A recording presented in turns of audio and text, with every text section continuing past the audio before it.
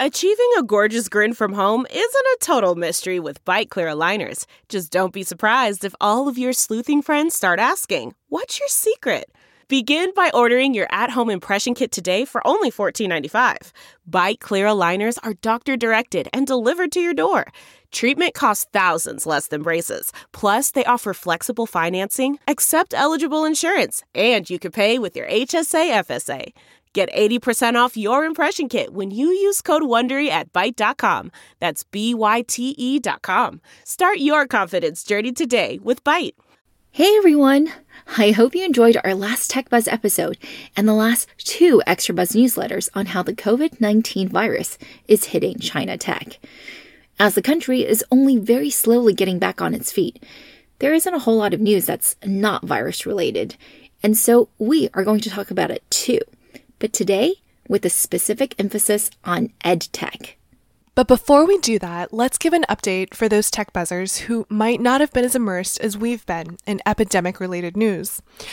As of this recording, there are now over 2,000 deaths attributed to the coronavirus and over 70,000 confirmed cases, all in China alone. Experts seem divided on whether or not we've seen the worst, and for many businesses, a full recovery seems pretty far away. Now, tech and knowledge workers who can work effectively remotely seem to be doing all right, as listeners in these industries have reached out and told us. But the businesses requiring physical labor, especially factories, are still in a state of chaos, as you would expect. In a survey of small and medium-sized businesses conducted last Friday, a good 40% are still not operating and estimate that they're at least 2 weeks away from doing so.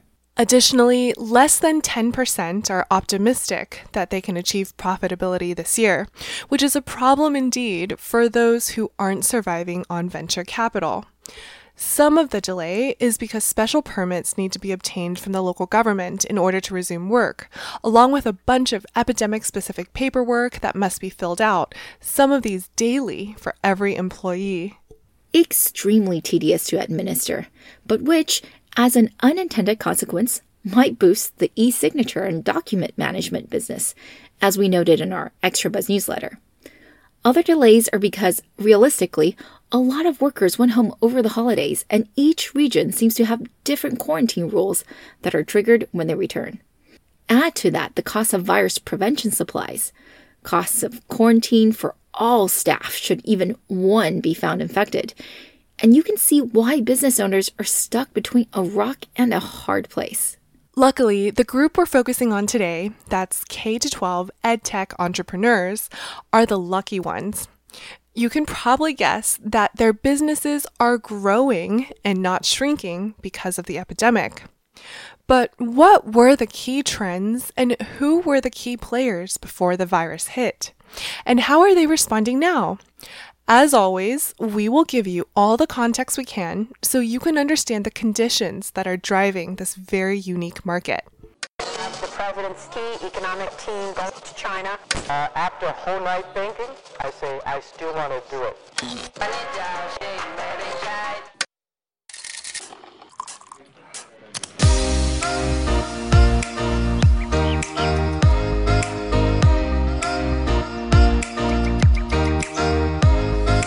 Hi everyone, we are Tech Buzz China by Pandaily, powered by the Sinica Podcast Network by SupChina. We are a bi-weekly podcast focused on giving you a peek into what's buzzing within the tech community in China. We uncover and contextualize unique insights, perspectives, and takeaways on headline tech news that don't always make it into English language coverage, so you can be smarter about the world of China tech. TechBuzz China is a part of Pandaily.com, an English language site that tells you everything about China's innovation. I'm one of our 2 co-hosts, Rui Ma. And I'm your other co-host, Yingying Liu.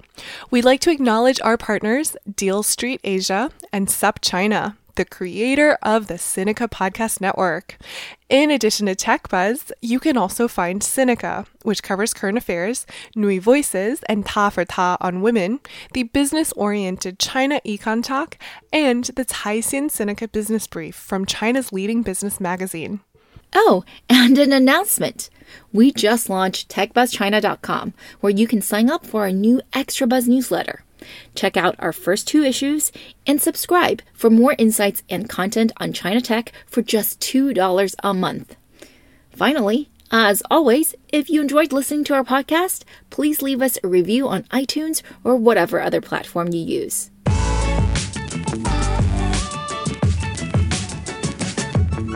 So, Ying, we've only devoted about an episode and a half in all of TechBuzz so far to EdTech. There was episode 47 on VIP Kid, which was specifically about English learning for the younger crowd, and episode 53 on gaming giant NetEase, which talked a little bit about Youdao, a recently listed NetEase spinoff that's got about 60% of its revenues coming from education. Well, the lack of episodes is certainly not because there's nothing to talk about. If we disregard the technology component and look at education broadly as an industry, it has provided an immense number of investment opportunities in recent years. I mean, in the last 3 years alone, at least 25 Chinese education companies have gone public, although most of them are on the Hong Kong Stock Exchange and only a handful are here in the US. And even if we only talk about EdTech, China is a force to be reckoned with. In fact, in 2018, the headline raging in EdTech circles was that 50% of the venture capital that year deployed in EdTech globally went to Chinese companies, more than twice as much as second place United States. And that trend has mostly persisted, with the US pouring in $1.7 billion into EdTech last year, and China at nearly $3 billion. That's impressive given that China had a 60% decline in venture capital last year, but the edtech sector held steady and bucked the trend. And now with the epidemic, K-12 edtech is surging because it's become mandatory to move all learning online. Whole cities are still under quarantine, and the risk of infection means that no schools are open until at least March, possibly later, maybe even in May. That's a long time to be out of the classroom, right? No wonder everyone is kind of freaking out. But should they? Didn't we just say that China had the most edtech investments in the world? And CB Insights lists 8 Chinese edtech unicorns. But wait, there is a fundamental difference between the type of services that most Chinese K-12 edtech companies were offering and actual schooling, which is what's needed right now. Right. Most companies were in the business of offering K-12 tutoring and not instruction. That's because education in China is controlled by the government, and the rules are numerous. I mean, it's a public good, so compulsory education is heavily regulated by governments everywhere. So China is not alone in this by any means, but some of the rules there are more restrictive than here in the US, for example.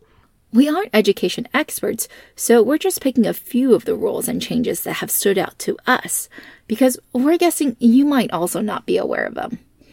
And we think they're good examples of how different the system is.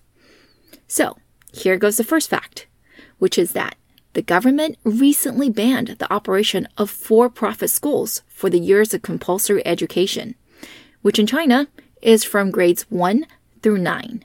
Now, that doesn't include international schools, so don't worry. Your expat friends in China aren't breaking the law, and the exact definition is that the school has to be distributing profits to qualify as one. So you can make money and not distribute the profits and be a non-profit, but the intention is pretty clear. The government doesn't want to make it easy for you to just create your own school and to make loads of cash doing so. Given that public schools in China are actually pretty good, at least on the top end, and private schools, until maybe 10-15 years ago, used to be actually known as places where you sent your kids that simply couldn't cut it in public school. You know, this really doesn't sound as weird to some Chinese people as it does to us. Add to that there were instances of shady schools faking their qualifications and charging loads of money. And you can see that there are indeed some elements of consumer protection intended. And while that hasn't stopped private schools from operating in China, or even becoming listed in Hong Kong, that doesn't mean there isn't disagreement, even amongst experts, about the limitations they must operate within.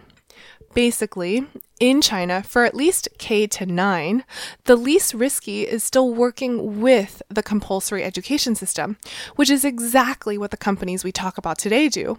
They are not seeking to replace instruction, but to provide tutoring. And just how big is the after-school tutoring business in China? Well, it's $64 billion, according to Frost & Sullivan. And of that, not even 10% was conducted online. That's about $4.4 billion. Not a ton of revenue, but pretty good for a market that was pretty much non-existent just a few years ago. And also, it's a lot less competitive than adult education, which is already around a quarter online. Most importantly, you got to look at the projected growth rates. The 2018 to 2023 CAGR for K-12 online tutoring, it's 65%. Do you know what that means? It means that in 3 years, the market size is expected to grow by more than 10 times to $53 billion. Wow, even for China, that kind of growth is pretty rare to see. I would take those numbers with a lump of salt, though, since the whole after-school tutoring segment is only growing at 15% a year now. So even if it doesn't slow down, that means we're looking at over 40% of tutoring taking place online in 3 years. Not the craziest estimate, but it's still quite aggressive. Maybe, though. It's not that crazy. Because when you guys are thinking of K-12 curricula, you're probably just thinking of math and language and history and science. In other words, the usual subjects. But in China, and yet another example we have of how much policy influences and can potentially expand this space, students are also incentivized to learn things like one of my personal favorite pastimes, Chinese calligraphy. The Ministry of Education had always said that cultural education was important, but in 2017, it suddenly announced that it was even more important than language, math, and English, which led to some universities establishing a calligraphy major, and some provinces hinting this kind of knowledge might be tested on future college entrance exams. Needless to say, this immediately attracted investment into the space, and a bunch of such providers received venture capital funding in the last 2 years. So that's both a risk and opportunity for such providers. The overwhelming majority of Chinese students, nearly 10 million of them every year, still test for the notorious college entrance exam, the Gaokao. And it's still a pretty hard thing to pass. About 80% do make it to some sort of tertiary education, but only half of them, and that's about 40%, make it into an actual 4-year bachelor's program. And this is already a record high in China after many years of overhauling the education system. It used to be much, much lower. And because whether you go to college or not, and where you end up going, can make a big difference in a young person's life, the 2 or 3 day, 4-session, total 9-hour exam testing you on Chinese, math, science, or literature, depending on your choice of study, and foreign language, basically ends up being what the kid prepares for, certainly the entire last year of high school, but also pretty much throughout all the years they're in school as well. That's why, even in these life or death times of the coronavirus, people are stressing out about how to keep up their children's studies. I mean, unless you're really well off and planning to send your kids abroad, most Chinese families think the Gaokao is the most important day of their children's lives. It's when all those years of study and paid tutoring pay off. Or don't. And if SARS is any example, then even an epidemic will not delay the test. And if anything, high school seniors might end up the first ones back to the classroom because the Gaokao is just that powerful of a motivating force. As this one student explained of his SARS Gaokao experience, our teacher told us that we cannot use SARS as an excuse to do poorly. When we graduate, we won't be able to say, "Oh, but I did the Gaokao in the year of SARS." No one will care. We'll still be judged by where we went to school. Well, the teacher is incentivized to push the students because they can get bonuses depending on how well their students perform. Really, it's very common. And it actually goes for all standardized testing. Like one teacher received about $43,000 in cash bonuses for teaching a student who tested top 2 in the high school entrance exam. That's on the high end, but it happens with regularity. So what does this all have to do with EdTech? Well, our point, which I hope we've hit home, is that Chinese people take K-12 education super seriously. And since most people still go through the public school system, much of the spending ends up taking place on tutoring. We're quoting from previous research we did for VIP Kid here, but almost all Chinese parents spend at least $1,500 a year on this, and over a quarter spend over $15,000 a year. That's compared to the US, where 80% of us are spending less than $2,000 per year. So let's take a deeper look at 2 of the companies, especially the ones that have been in the headlines in the last year, or have been highlighted by the press recently because of what they're doing to help combat the virus. We'll skip over industry giant TAL, or Tao, which is about an $8 billion market cap company right now. And also, we probably won't talk about New Oriental's spinoff, Koolearn, which is listed in Hong Kong and edging close to $4 billion. Because Tao and New Oriental still have a large offline presence. And for this episode, we want to focus on those players that began with an internet DNA. We'll pick one public company and one private, recognizing that depending on how you segment the space, these are not the largest players necessarily, but they're just 2 of the top ones. So the first one is GSX, or Genshui, which went public last June on the NYSE. It made huge waves in Chinese media because it is one of the very few pure-play edtech companies that made it to not just the public markets, but to actual profitability after just 1 round of funding. Well, technically 2 rounds. A few million in seed funding from QF Capital and a $50 million Series A a few months later. So it's not like they raise no money. But still, it's in stark contrast to some of the other edtech companies in the space, like VIP Kid, that's raised over $1 billion, or the other company that we want to talk about, Yuanfu Dao, which has raised over $500 million. So in comparison to those, yes, it's been pretty capital efficient. It's more than quadrupled since IPO, and it's now a $10 billion company. And most of those gains were actually made prior to the virus outbreak because the company is growing quickly, even before the epidemic. Management revealed on its earnings call just this Wednesday that revenue in 2019 was 5 times what it was the year before, although that still only takes it to a top line of $300 million. And it also reported a non-GAAP net margin of 14% for Q4 of 2019. Which looks pretty good, regardless if you compare it to old-school competitors like Tao or newer companies that are straight-up loss-making. Although we do need to remember that winters tend to be seasonal highs in terms of profit for this industry, since summers are the most expensive in terms of sales and marketing. And boy, has it been an expensive summer for the industry. It was rumored that last summer, leading players were spending more than $1 million a day on advertising for customer acquisition. Why, you ask? Isn't that the only time when kids don't have to study? That's wrong. Chinese schools have mandatory summer vacation homework. Yep, you get a stack of booklets and handouts to complete over the break. Winter break, too. But summer break is the longer and thus more painful one. So you have homework, but no teachers, obviously. So tutoring will be really, really helpful here. And let's briefly explain the types of online tutoring that's commonly used these days. The first is one-to-one, like how VIP Kids started.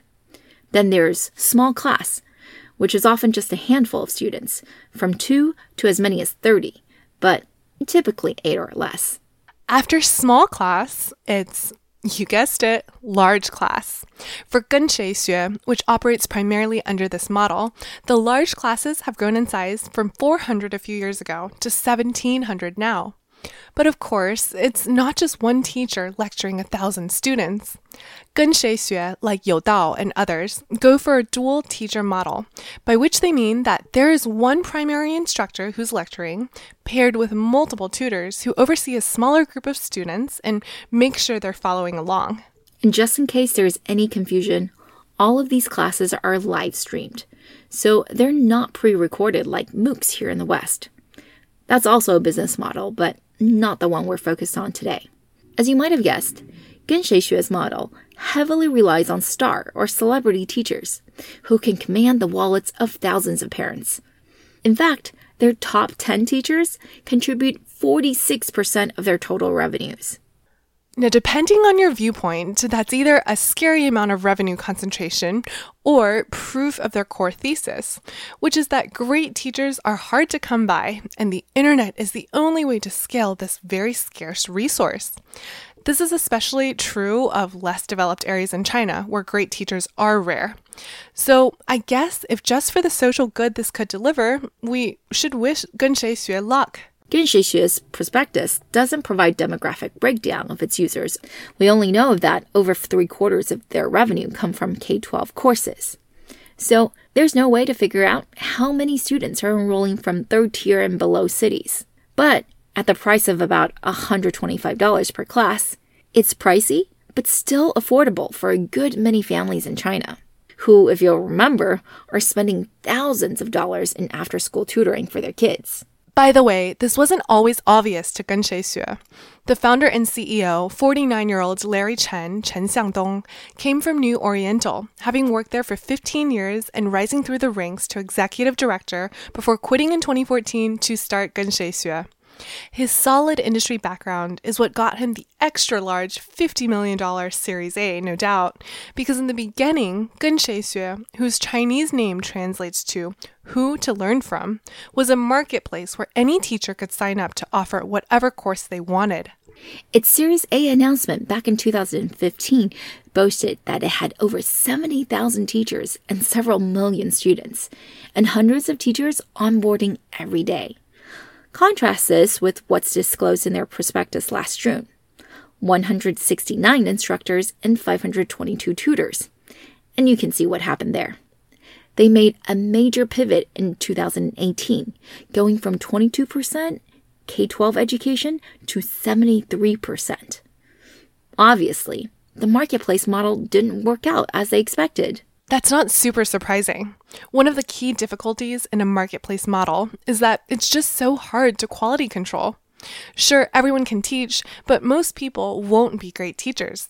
Having a ton of selection alone doesn't really mean much, especially when acquisition costs for online learning are multiples of what they are offline. This could be a really, really tough business model. Right. A study by Quest Mobile done in the first quarter of last year showed that traditional service providers like Tao or New Oriental, with both offline and online offerings, were acquiring new customers at about $30 to $40, versus pure-play online edtech companies that were seeing $100 to $700 spent to acquire each new customer. Of course, those courses might be higher dollar values too, but generally speaking, acquisition costs for Chinese internet companies have been soaring for a while now. So this comes as no surprise to anyone, really. It's definitely no surprise to Yuan Fudao, another edtech unicorn that's also kind of stumbled upon the same route after pivoting a few times. Founded in 2012 and originally named Yuan Ti Ku, which means Ape Test Bank, the company was exactly that. It was an app that focused on the Gaokao and helped you prepare by showing you questions from past exams and then predicting your performance based on your answers. Okay, it did a little more than that. It also allowed you to take photos of your homework, search for it in a database, and bring up an instructional video that will help you solve the problem you're stuck on. It apparently even corrected your English homework with AI. It eventually covered all the middle school and high school grades and subjects and naturally expanded into one-on-one tutoring. But sometime in 2016, 4 years after founding, it pivoted from a C2C marketplace to a B2C or branded service provider, where the platform itself vetted and hired the teachers and created the curriculum. Pretty much what 跟谁学 did too, right? Yep. Stepping back a moment in time here, a lot of the companies that got funded heavily during those years were one-on-one services. And since we did a full episode on VIP Kid, that's who we'll keep on bringing up as the example. But a few years in, most providers found that it was really difficult to build up a reputation using that model. Again, more students generally meant higher profits. And because there's just so much variability in each instructor's teaching ability, it was really difficult to build up a brand reputation based on a bunch of not even necessarily professionally trained teachers. More on that later. I agree. Much easier to market a handful of highly experienced and pedigree teachers instead, who might already have a following. But Yuan Fudao, because it began life as a test prep tool and not a service, took more money to make the business model change work than 跟谁学. Or at least that's my simplified interpretation of the situation. I mean, it's already raised over 10 times the $50 million raised by 跟谁学. That means Yuan Fudao has raised over $500 million. Another well-pedigreed CEO here, Li Yong, started his career as a journalist before joining NetEase as an editor in their portal business and eventually being promoted to VP there. When he quit to start his own company back in 2012, he was one of the few back then who could command angel funding pre-product. While the first product, which was also in education, failed, he managed to find success with Yuan Fudao. Not that much success. Its last confirmed revenue was about $200 million in 2018, right before it received another $300 million in funding led by Tencent. But we don't know anything about its profitability or growth. Many are actually quite skeptical of its valuation, pointing out that it is triple the valuation of 作业帮, or ZY Bank, another K-12 test bank and live streaming edtech company that claims no less than 800 million cumulative registered users. By the way, we have no idea what to make of these user numbers because the total number of K-12 students in China is only 173 million. So we don't know if that's just counting multiples of the same user across different apps under the same company or what. Yuan Fudao also announced with great fanfare that it's exceeded 400 million registered users, which is also mind-bogglingly large. So I think the only wise course of action is to totally ignore all these and focus on other metrics that actually matter. Like paying customers. Less than 1% of Yuan Fudao's registered users were paying customers in 2018. And online tutoring, as you would expect, is much cheaper than offline. By about 50%, actually. That means price points typically range from $6 to $20 per hour, depending on the subject and format. And renewal rates are also low as only 20% of students choose to renew their subscription, well below the typical 70% for traditional offline providers. Not to mention the always present policy risks. The government is very active in both promoting the edtech space and also in making sure things like online tutoring don't become overheated. There's been a fairly steady drip of circulars or suggested implementations of the laws, and I guess most of them are meant to protect students. For example, training beyond the scope of or higher than the level of the textbook is banned. So are classes held after 8:30 p.m. Unfortunately, these are currently not followed. Other rules are also very consumer-friendly, such as banning the collection of more than 3 months' worth of fees in advance and requiring teachers to have the proper credentials. All very reasonable stuff. But don't think that means everyone is compliant. That's far from the case. I mean, as of IPO, about half of 跟谁学's instructors did not have the necessary credentials. And Yuan Fudao had been embroiled in scandal for exaggerating the pedigree of their instructors as well. All these were existing headwinds for the online K-12 tutoring industry until the coronavirus struck. But then, as you know, schools had to close, tutoring centers had to close, and everything has to be done online. And here we are now, that $64 billion market opportunity for after-school tutoring left wide open for the online players to go after. The 90% of the market that isn't online yet, is this the time for them to win them over? Genshui and Yuan Fudao have both made some of their paid products free during these dangerous times. Yeah, and Genshui announced that it got 15 million new users during the epidemic.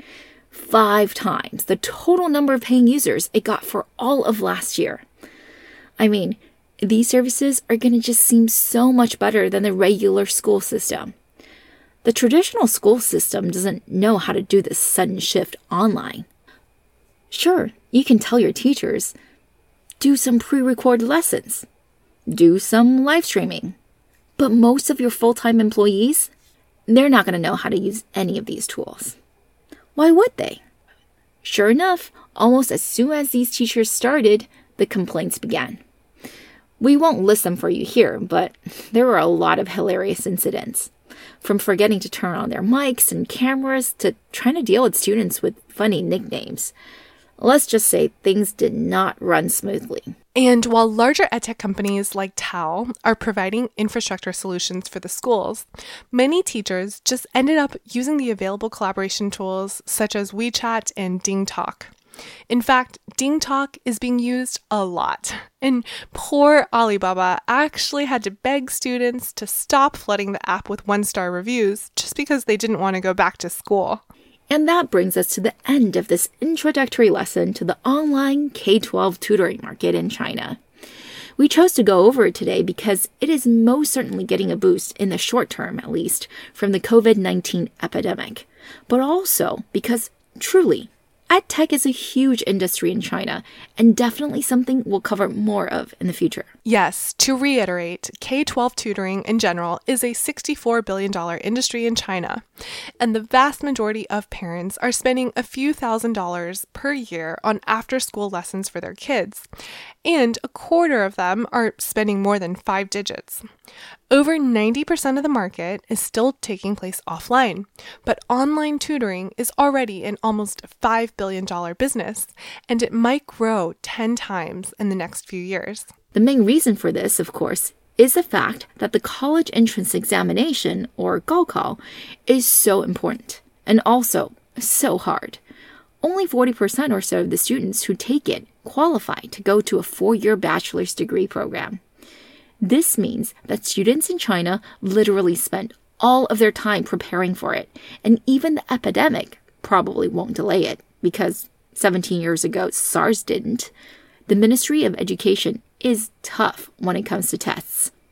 Unlike the College Board, which, by the way, just canceled the March SATs in China. The Ministry of Education also has a super tight control over the education sector in China. So businesses operating in this area should always be very aware of policy changes, which can make or break your business. Luckily, the ministry is pretty bullish on integrating technology with education. Unluckily, some of their rules can really drag on operating margins, although most of them are geared towards protecting the consumer, such as requiring the necessary professional certifications and such. We picked 2 businesses to highlight briefly: the publicly listed Genshui and the still private Yuan Fudao. Genshui has gone up quite a bit since the virus hit and is now a $5 billion market cap company. Yuan Fudao is last valued at $3 billion, but already raised around 10 times the capital Genshui had before going public, which was just one round of $50 million. While Genshui started as a marketplace for teachers and Yuan Fudao as a test bank for K-12 students, both of them eventually ended up in the large class, dual teacher, online K-12 tutoring space. It's what accounts for over 3/4 of Genshui's revenues. For Genshui, the classes are getting bigger every quarter, and they're now at almost 2,000 students. For both, the classes are taught by one celebrity teacher and supported by a group of tutors who then monitor smaller groups of students. Unlike one-on-one tutoring, such as the model utilized by VIP Kid, large classes are much more scalable and can build up brand recognition much more quickly. It also makes sense if you believe that it's the teaching talent that's the most scarce resource in tutoring, and not necessarily the one-on-one personalization. Regardless, these B2C large class providers are experiencing tremendous growth right now by offering free lessons for the stuck-at-home K-12 students who must continue their studies despite the epidemic. In contrast with their non-tech-savvy regular teachers, the live streaming gurus of these platforms, we think, are going to gain lots of new fans and paying subscribers. What do you think? Do you have any questions? Send us all your questions and your comments at ying@techbuzzchina.com, or you can find us on Twitter or LinkedIn at TechBuzzChina. And our new website, it's techbuzzchina.com.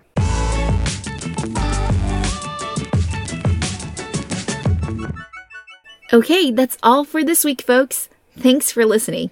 We really enjoyed putting this together and are always open to any comments or suggestions. You can find us on Twitter at ThePandaily, at TechBuzzChina, and my personal Twitter account is spelled RUIMA.